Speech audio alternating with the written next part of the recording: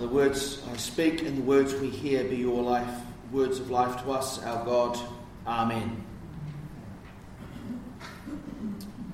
So, a few weeks, nearly a couple of months ago, Taika Waititi was interviewed for some kind of American media thing, and in the interview he said New Zealand was racist as, and then he used another word which we don't need to use.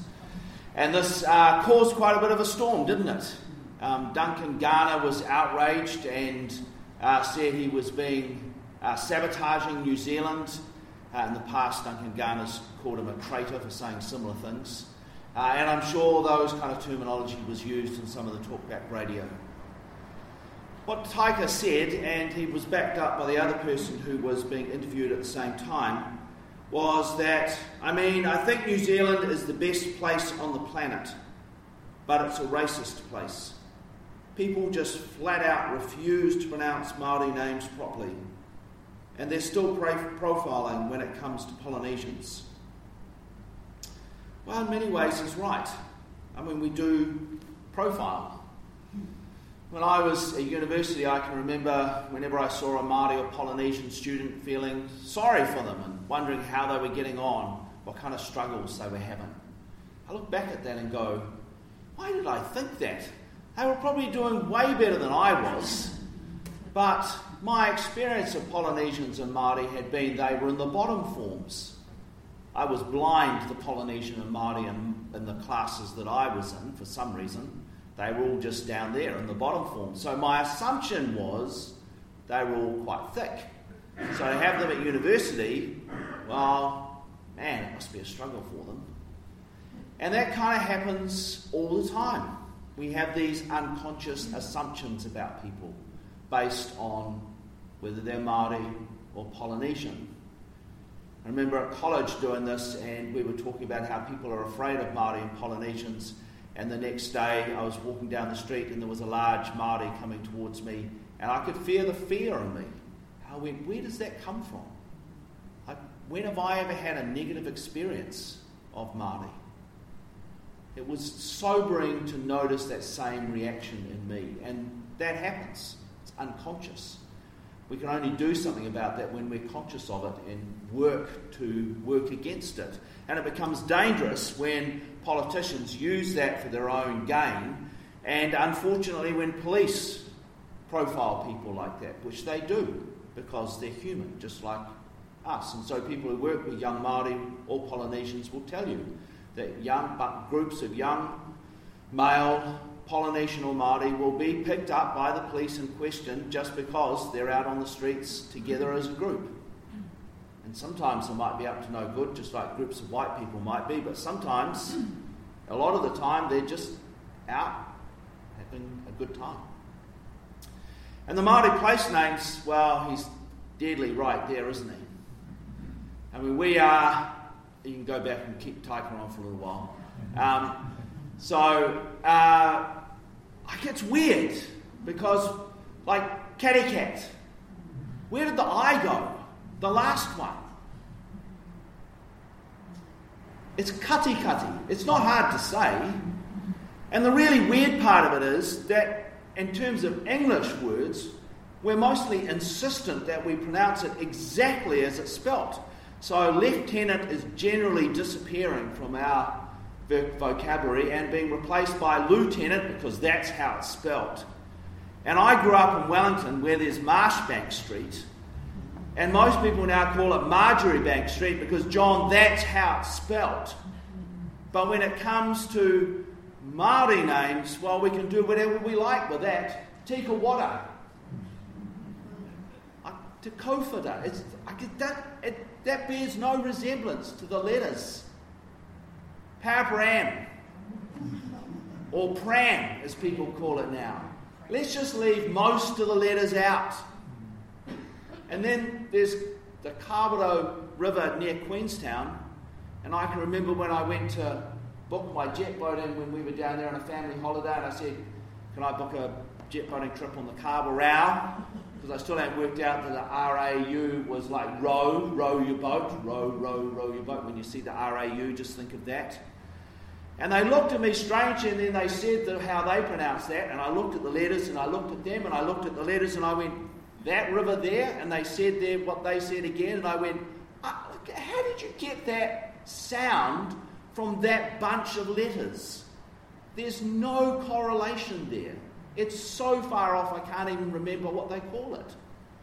It's like the name was Reginald and they went, oh, that's too hard, let's just call it Fred.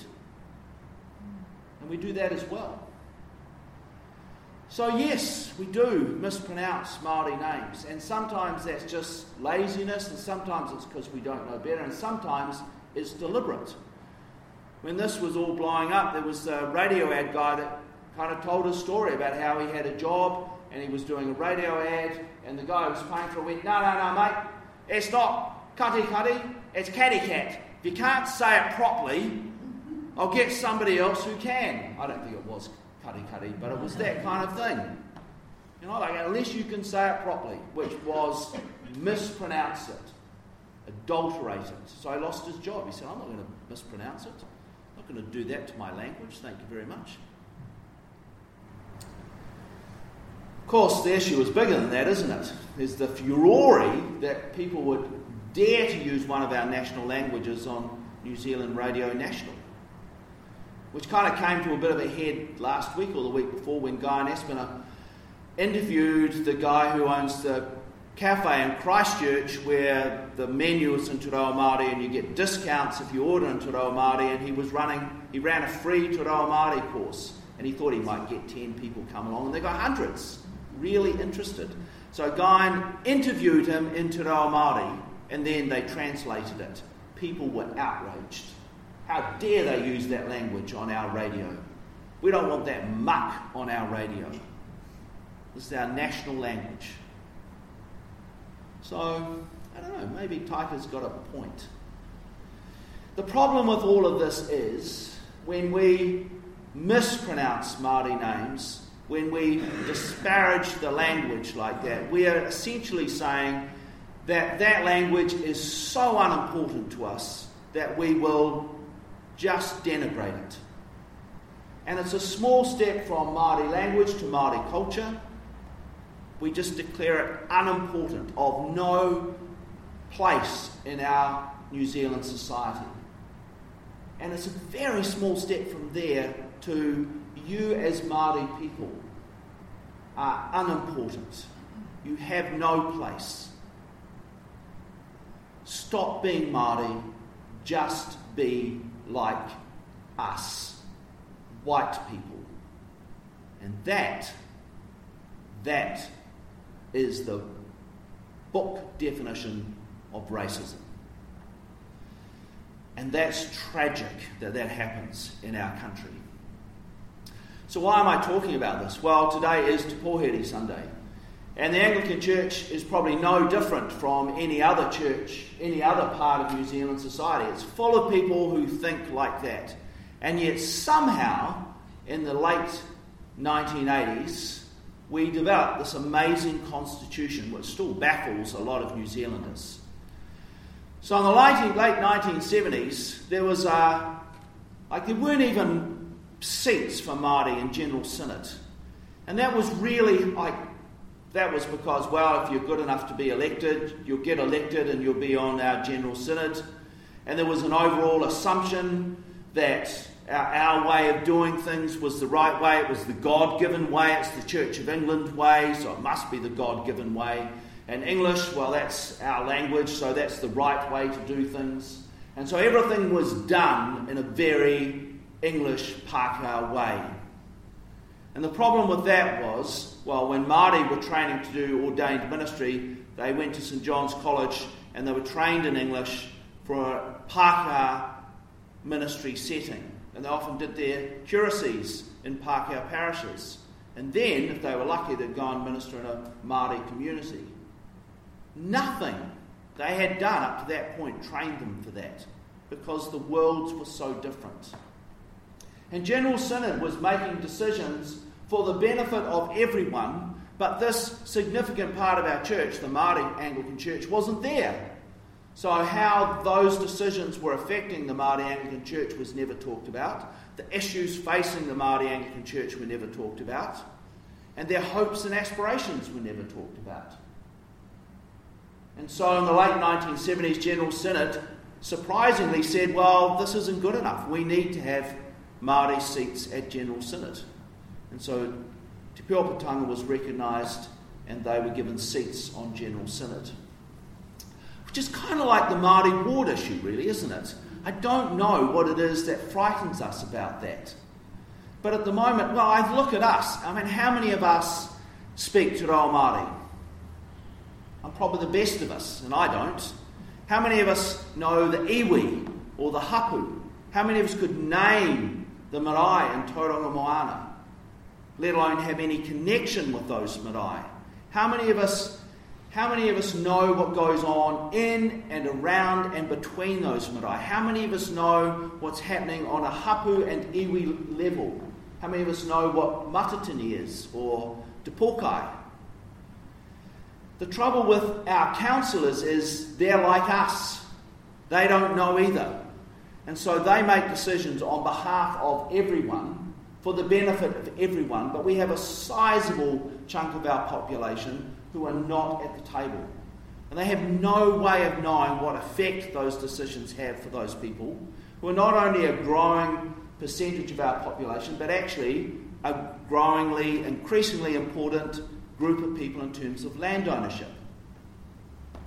So councillors are saying, look, this isn't working. We need to have Māori at the decision-making table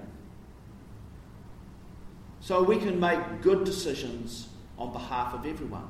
I know Mike Hosking says if Māori were good enough, they'd be elected. I can tell you the last time there was a Māori on the Tauranga City/Town Council, 1994. Maria Ngātai. And there have been, in the last two elections, great Māori candidates who did not get elected. We don't vote for them. Is that back to that profiling? We don't, we think, oh, I'll just go for the white man. And, if you look at all the people who have been councillors since 1994, the vast majority have been white men. I vote for Māori and for women. Just so there are some, perhaps. So that's, what are we afraid of here? Why can't we have Māori at the decision-making table? Oh, everyone's there for everyone. That's not true. I've got councillors that are supposed to represent the issues of Mount Papamoa. You've got councillors that are supposed to represent your issues. Whether they do or not, it's debatable, but that's what they're there for. So, 1990, the church came up with a new constitution, which said, it's just not working. We keep pretending that our English way of doing things suits everyone, and it's not working. We need to find another way. Which brings us to today's Gospel reading. Now, this isn't the Gospel reading set down for Te Pōheri Sunday, but it is the one in the RCL lectionary, so I thought we'd keep it. And it's a really interesting reading because we often read it as if Jesus is doing something radically new with the law and the understanding about what the Sabbath is about. So we think that all Jews at that point thought that the Sabbath needed to be kept holy because God said so, and if they didn't keep the rules, then they wouldn't be holy and then they'd be in trouble, which in part is true. But a couple of the commentaries I read meant actually there is a rabbinic tradition that goes back beyond Jesus that says very similar things to what Jesus was saying. It wasn't that radical. So what is it that where are the roots of this, what Jesus is saying? Well, it's actually in the commandment in Exodus and Deuteronomy. So in Exodus, and I need to look at my notes, see if I can wake up my tablet. Exodus 20 talks about, Exodus 20 says that in 6 days the Lord made the heaven and the earth, the sea and all that is in them, and rested on the seventh day. Therefore the Lord blessed the Sabbath day and consecrated it. To rest on Shabbat, the seventh day, is to rest with God from the work of creation. So that for the other 6 days, the Hebrew people could join God in the ongoing work of creation.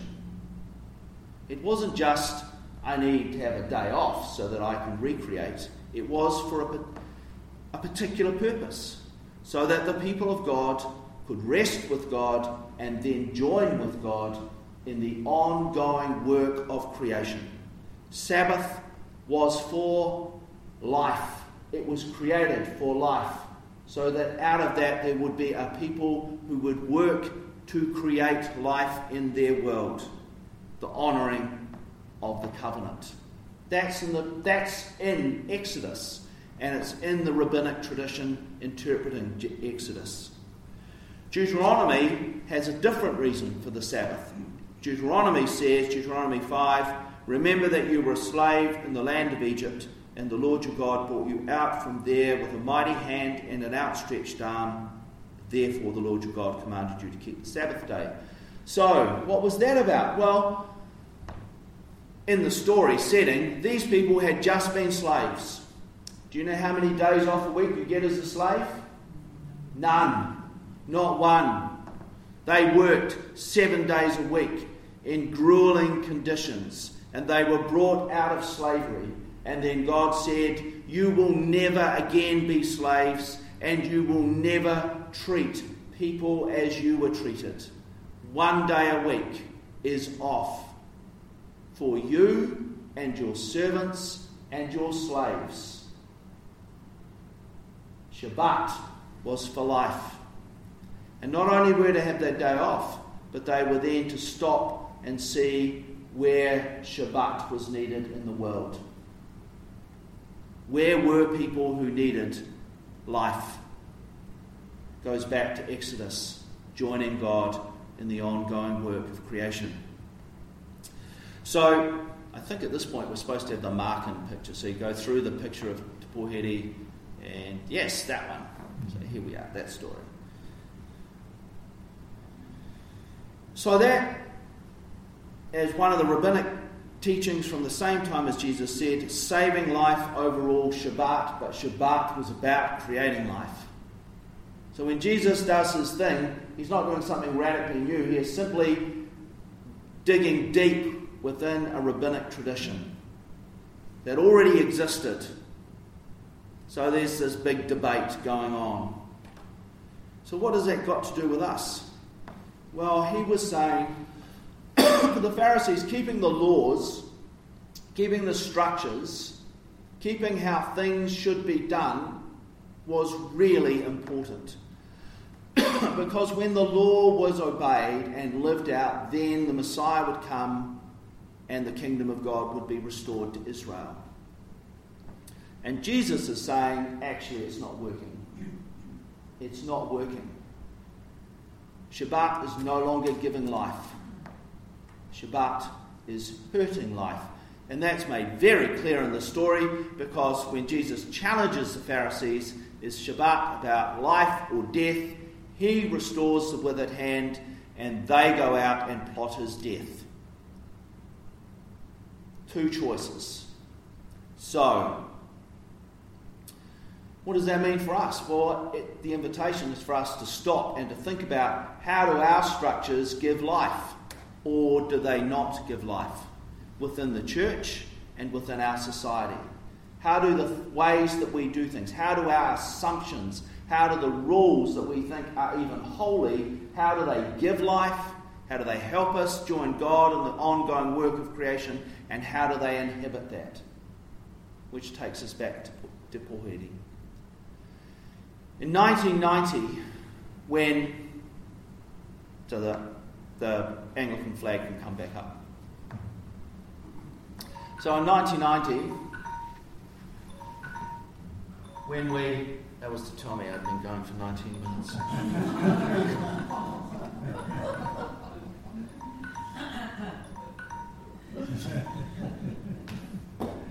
So we're nearly there. I was a bit worried about the sermon.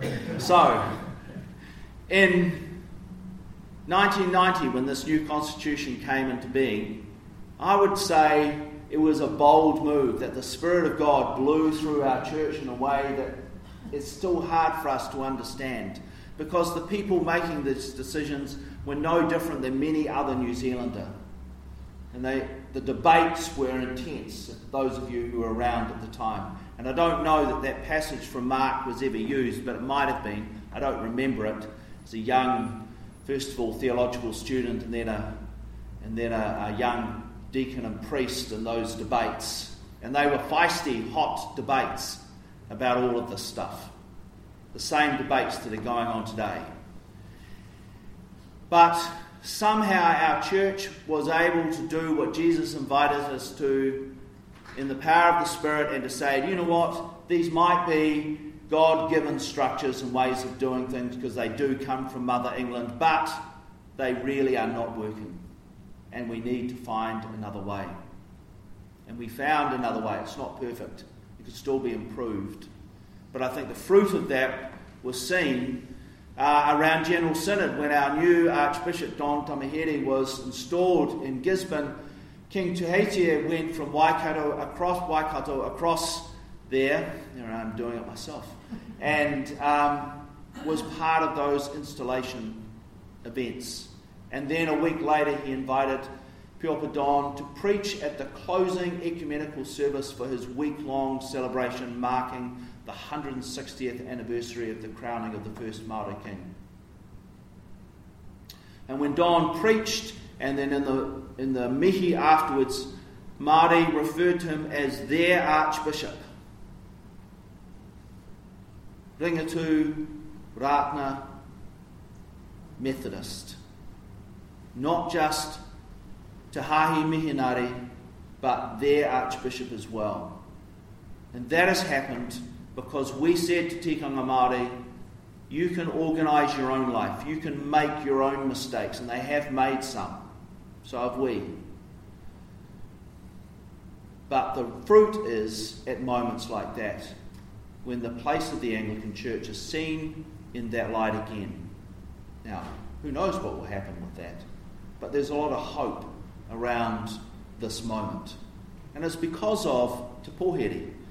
Te Pōheri means, well, it's the mooring post for waka.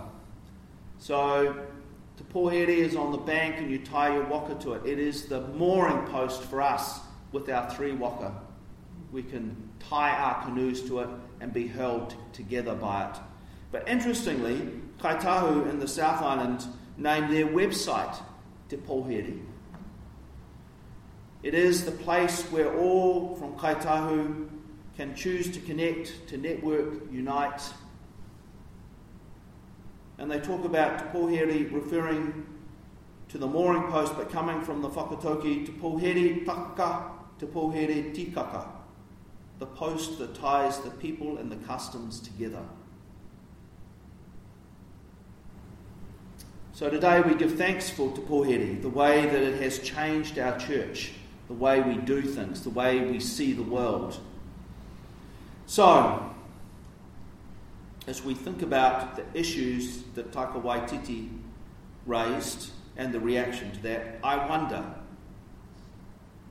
what does Te Pōheri help us say into those debates? What do we have to say about the use of Māori? What do we have to say about Māori place names? What do we have to say about issues like Māori wards? Do we have anything to contribute to those discussions? So I'm going to invite you to turn around and talk to your neighbour for a minute or two about what does Te Pōheri help us offer our country in terms of those issues.